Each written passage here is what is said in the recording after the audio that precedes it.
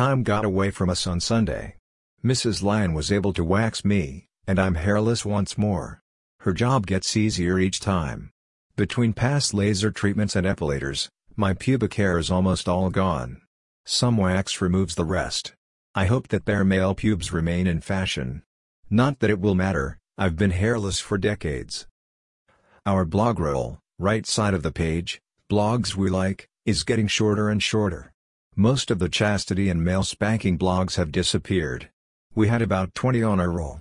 Almost all are gone. I haven't found many new ones to replace the lost websites. My sex drive hasn't returned. As of today, Monday, it's been 12 days since my last orgasm. I'm not horny. I'm sure Mrs. Lion can fix that when she's ready.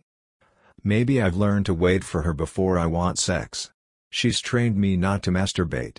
It could be that almost a decade of male orgasm control. I don't get interested in sex until she wants me to. I don't know. We are both sticking to our Nutrisystem diets. I'm not losing any weight. I'm not sure what the problem is. I'll wait until we get through this week and see if things improve. Otherwise, I'll have to try something else. We'll figure it out. Now that I have our blog safely settled in its new home, I can relax.